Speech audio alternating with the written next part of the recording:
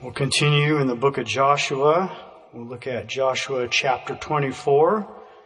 We'll read verse 15 and then verses 29 through 31. Joshua 24:15. These are the words of Joshua. And if it seem evil unto you to serve the Lord, choose you this day whom ye will serve, whether the gods which your fathers served that were on the other side of the flood, or the gods of the Amorites in whose land ye dwell. But as for me and my house, we will serve the Lord. Verse 29 through 31. And it came to pass after these things that Joshua the son of Nun, the servant of the Lord, died, being 110 years old. And they buried him in the border of his inheritance in Timnath-Serah, which is in the Mount Ephraim on the north side of the hill Gaash. And Israel served the Lord all the days of Joshua, and all the days of the elders that overlived Joshua, and which had known all the works of the Lord that he had done for Israel. A couple Sundays ago, we considered the example of King Saul. You might say that was a study in failed leadership. Well, we have a different story here in the example of Joshua. Joshua was an example of godly leadership. You know, we hear a lot today about influencers, social media influencers. I just read an article the other day about one particular celebrity who gets paid $500,000 every time she posts a video on one particular platform because of her influence. Sadly, she is a very godless, immoral influence, but a high-paid one nonetheless. Well, you know, the world doesn't need any more godless influencers. What they need is some godly Christian influencers. And certainly Joshua gives us an example of how to do that. You consider the job that Joshua was presented with, or what he was tasked with. He was called to lead 3 million people into the promised land. We know Joshua's own generation, because of doubt and unbelief and disobedience, ended up forfeiting their right to the inheritance and ended up bleaching their bones in the wilderness. And now we see Moses died, and it was up to Joshua to take the lead, and he was called to lead the children of his generation into the promised land. Well, we know Joshua right away, it seemed like almost right out of the gate, he faced some obstacles. Well, as children of God, as we are heading to the promised land, you can be assured we're going to face some obstacles along the way. But Joshua chapter 1, verse 2, the Lord just gave Joshua a simple set of instructions. He said, go over this Jordan. Joshua did not stagger at the commandment of the Lord. Joshua didn't question the Lord or feel the need to state the obvious. God, there's a river here. It's in the way. Said it was overflowing its banks. It was during the time of harvest. Doesn't mention that there was any bridge to cross over on. God didn't say to go around it. He simply said to pass over it and lead the children of Israel behind you as you do that, or lead them before you. Well, Joshua didn't get hung up on the details. Joshua was simply determined to obey the Lord, and he was going to leave the details up to God. Of course, we know later as they got closer there, the Lord gave Joshua instructions, and he provided a way for them to cross that Jordan River. He told Joshua to send the priest on ahead and to bear the Ark of the Covenant, and the people would follow after. And as they got to the brink of that river, he said, as the soles of the feet of the priest touched that water, that God would part that water. And sure enough, that's exactly what the Lord did, because Joshua followed God's instructions. Well, they got through that obstacle. And guess what? Right away, they faced another one. They came to that city called Jericho. And it was a high-walled and a well-fortified city, and it happened to be right in the way of where they needed to go. But you know, God had already promised Joshua the victory. Joshua 6, verse 2, it says, "And the Lord said unto Joshua, See, I have given into thine hand Jericho, and the king thereof, and the mighty men of valor." God had already promised that city to Joshua. You know, I heard an old-time saint once say that as Christians, if you're a child of God and you're following the Lord, God has already guaranteed you the victory. We don't fight for victory, we fight from victory. We'll still face battles, we'll still face challenges, but God has already promised the victory, just like He did here with Joshua. That was good enough for Joshua, but we see the Lord giving Joshua a very clear set of instructions. He told him to take the army and compass the city once a day for 6 days, and don't make any noise. Don't say a word. Of course, this involved about 600,000 footmen or soldiers, but they followed the Lord's instruction. Then He said, on the seventh day, compass it 7 times, and on that 7th time, have the priests blow the trumpets and give a shout. The walls will fall down, and then you go in and conquer the city. Well, you know, from a human perspective or from a military standpoint, those instructions would seem ludicrous. What kind of a strategy was that for conquering a city? Well, it was God's strategy, and that made it a fail-proof plan. And Joshua understood that. We don't see that. Joshua staggered at the commandment of the Lord. It didn't say whether he understood or not. It didn't make any difference. He was simply willing to obey what God commanded him to do, and as he did that, and as the people followed his example, God gave him victory after victory after victory. You know, Joshua was a great example of Proverbs 3:5. Trust in the Lord with all thine heart. Lean not unto thine own understanding. In all thy ways acknowledge Him, and He shall direct thy paths. That's what Joshua did. That's what we want to do. We don't try to figure things out. If God says to do something, we do it, and we trust the Lord to direct our paths, just as He did for Joshua. You know, never once do we read about a time when Joshua ever failed the Lord. We don't read about any personal failures. We don't read about any moral failures. We never read once about Joshua ever murmuring or complaining against the Lord. This was in spite of the fact that he had to spend an extra 40 years wandering around in the wilderness with a bunch of malcontents and naysayers. You know, it was because of their doubt and their unbelief.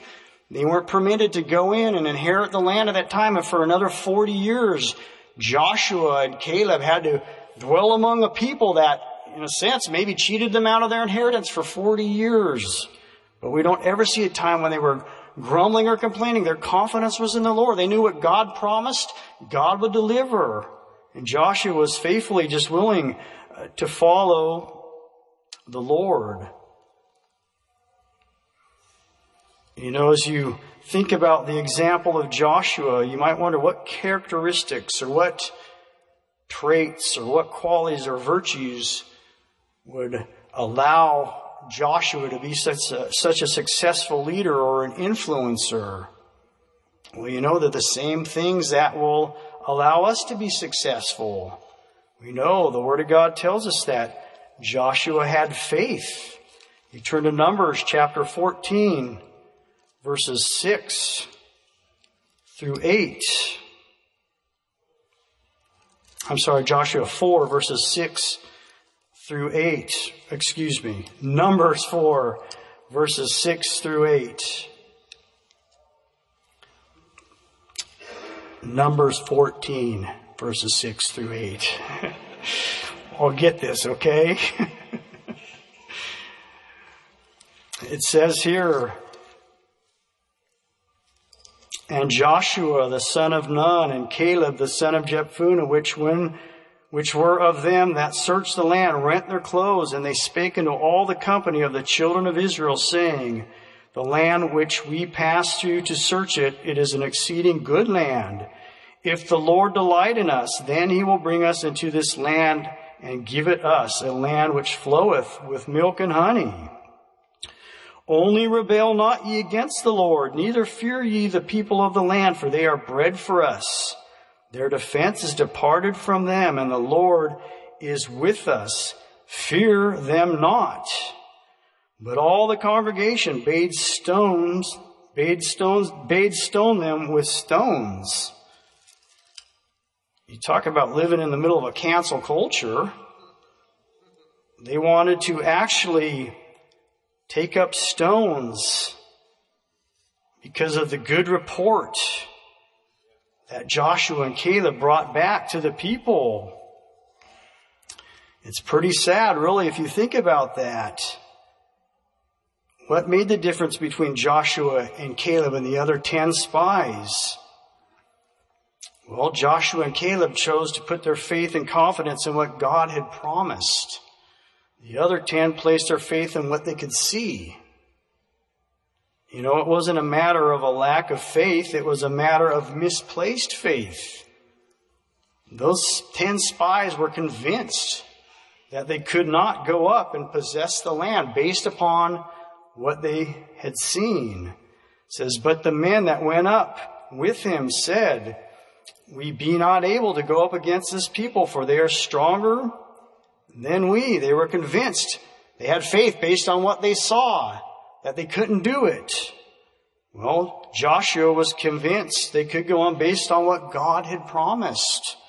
That was the difference. He said, let us go up once and possess this land. You know, faith, the Bible says every man is given a measure of faith. Everybody has faith. They have faith in something. The difference is where you choose to place your faith. Joshua and Caleb chose to put their faith and confidence in the Lord, and you have that same choice. If you misplace it, it's going to be disastrous. But Joshua and Caleb, they chose to put their faith and their confidence in the Lord. We know that Joshua was fully consecrated to the Lord. Again, you read in Numbers chapter 32, verse 11 and 12. It says, surely none of the men that came up out of Egypt from 20 years old and upward shall see the land which I swear unto Abraham, unto Isaac, and unto Jacob, because they have not wholly followed me, save Caleb the son of Jephunneh the Kenizzite, and Joshua the son of Nun, for they have wholly followed the Lord. It says they wholly follow the Lord. That word wholly means to the full or the entire extent, completely. You know, the only way to do that is to be consecrated to the Lord. When we seek to be sanctified, that is what we are doing. We are consecrating our lives to the Lord. We are asking the Lord to set us apart, to purge us and purify us, and to use us exclusively for His glory and honor. Joshua was completely consecrated to the Lord. That's why God could use him the way He did. Joshua, we know, was obedient to the Lord. If you turn to the book of Joshua again, chapter 11, verse 15, it says, as the Lord commanded Moses his servant, so did Moses command Joshua, and so did Joshua. He left nothing undone of all that the Lord commanded Moses. The key there, it says, is that he left nothing undone. Joshua was completely, wholly, and fully obedient unto the Lord. He left nothing undone. You know, I believe it was that quality that set him apart from so many of the other leaders. As you read the history of Israel and you go through the Old Testament and you see the kings and the leaders that they were often under, sometimes you would see a king being introduced with these words, he did evil in the sight of the Lord, time and time again. And again, we know usually for those kings, they were destroyed and their families were destroyed, and it was disastrous for the children of Israel because by their influence they caused them to sin against the Lord. Well, then you sometimes will come across a chapter and it introduces a king or a leader. It says, and he did that which was right in the sight of the Lord, but not with a perfect heart. So you had these leaders that weren't completely committed to the Lord. They left some things undone. And unfortunately, as you read those accounts, it was those things that were left undone that often came back to haunt the children of Israel and to cause them their downfall. Often it was because the high places and the groves weren't removed, those places where idolatry took place. And by leaving them there, those things had a negative influence on the children of Israel, and those things came back to haunt them. And often the results were the same. Well, are there some things undone in your life? Sadly, too many people try to serve the Lord, but they leave some things undone. Maybe there's a restitution in your heart or your life and you're putting it off. Maybe there's some unforgiveness there. Maybe you're allowing a root of bitterness to take hold and it's growing unchecked. Maybe there's a consecration in your life that the Lord is dealing with you about and you're holding back from the Lord. If you continue to do those things, if you leave things undone, eventually it can lead to disobedience. And we know that will, if you continue that way, you'll be headed for destruction rather than the promised land. But Joshua, he was determined to do everything God commanded him. He left nothing undone. Joshua had to learn to follow before he could ever lead. It's been said that every successful leader must first learn to follow. Joshua was no exception. We read that Joshua ended up following Moses from his youth. Of course, in following Moses, he was following the Lord. The Bible tells us as the Lord commanded Moses, so did Moses command Joshua, and so did Joshua.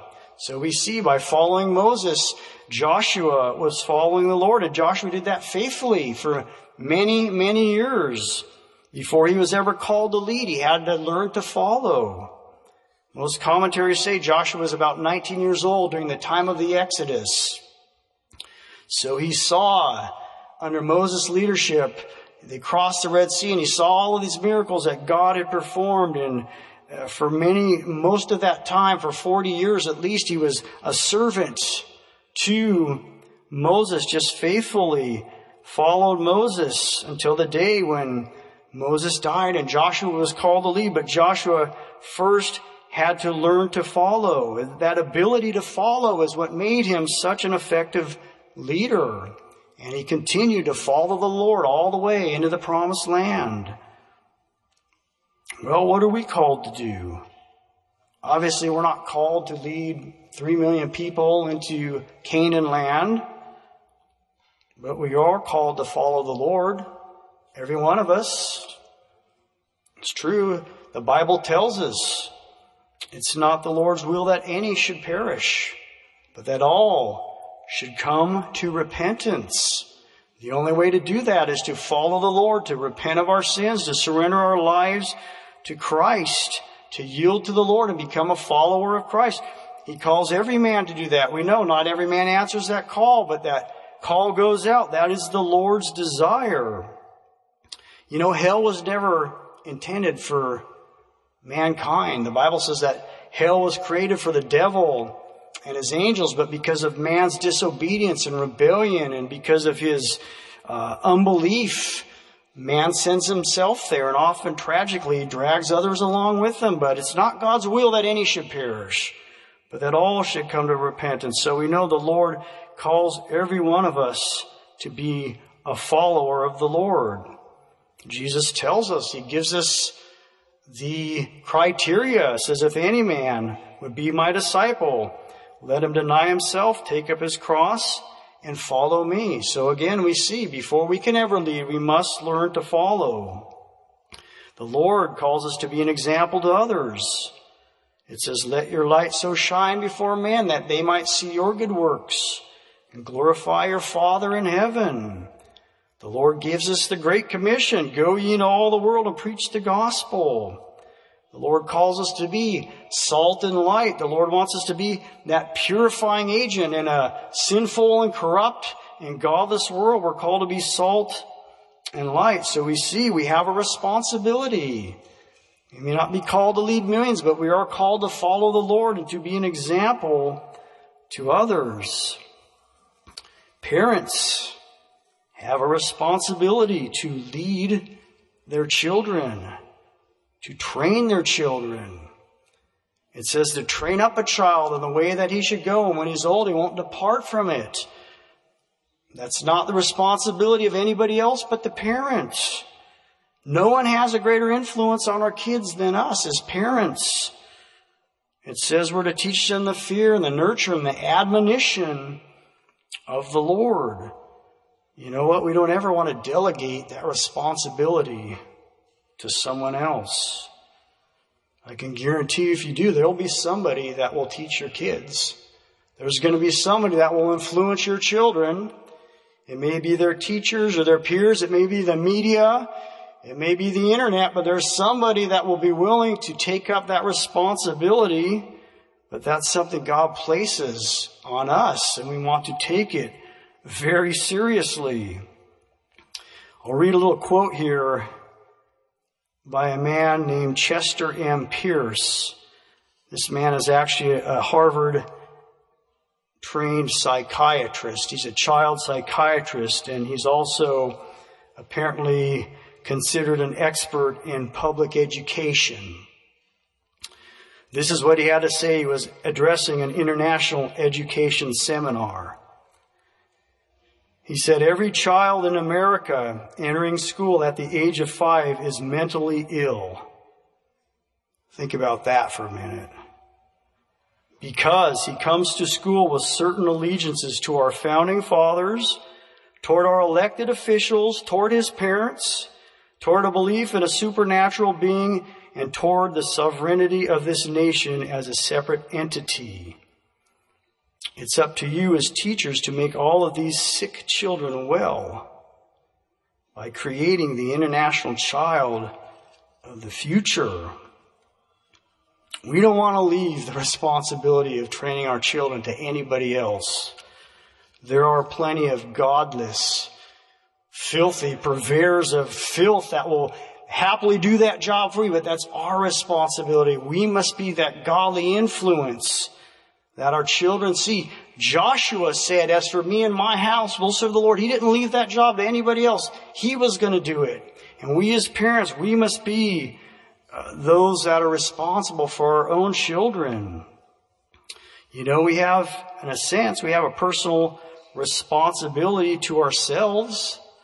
Philippians 2 verse 12 says, wherefore, my beloved brethren, as ye have always obeyed, not as in my presence only, but now much more in my absence, work out your own salvation with fear and trembling.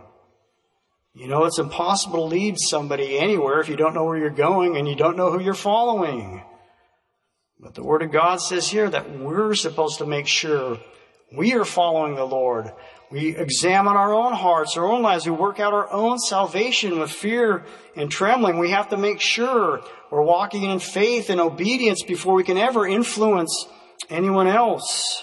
You know, you can't lead anyone to the foot of the cross if you've never been there yourself.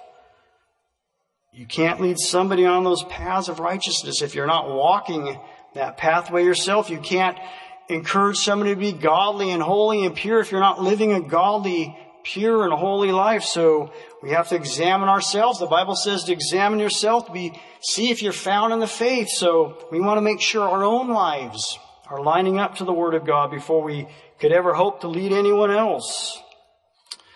You know, godly leaders and influencers must be consistent. Titus 2:7 says, in all things showing thyself a pattern of good works. You know, nothing will kill your testimony like inconsistency. Nothing will confuse your children more than seeing a life of inconsistency. It's like one man said one time, so many so-called Christians, they go to church on Sunday and they sing Onward Christian Soldiers, and then they go AWOL on Monday morning. We shouldn't have a life of inconsistency. We must show ourselves a pattern of good works. I'll share a little poem. It's called I'd Rather See a Sermon, and I think it puts it in pretty good perspective here. It says, I'd rather see a sermon preached than hear one any day. I'd rather one should walk with me than merely tell the way. The eye's a better pupil and more willing than the ear. Fine counsel is confusing, but example is always clear. And the best of all the preachers are the men who live their creeds, for to see good put in action is what everybody needs. I soon can learn to do it if you'll let me see it done. I can watch your hands in action, but your tongue too fast may run. And the lecture you deliver may be very wise and true, but I'd rather get my lessons by observing what you do. For I might misunderstand you in the high advice you give, but there's no misunderstanding how you act and how you live. Pretty sobering. You know, we all have influence, every one of us, whether you want to believe that or not. We are all casting our shadow on somebody around us.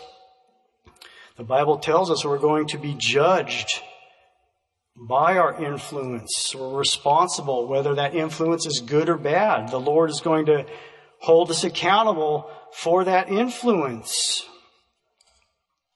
You know, Jesus' word tells us it would be better for a man if he had a millstone hung about his neck and cast into the sea than that he would offend one of these little ones.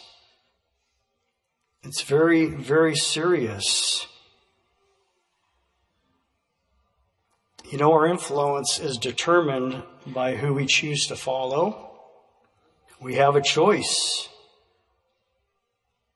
It also tells us those that lead many to righteousness shall shine as the stars that shineth forever and ever. We have a choice. Our influence will be determined by who we choose to follow. Well, who are you following this morning? What kind of influence are you having on those around you?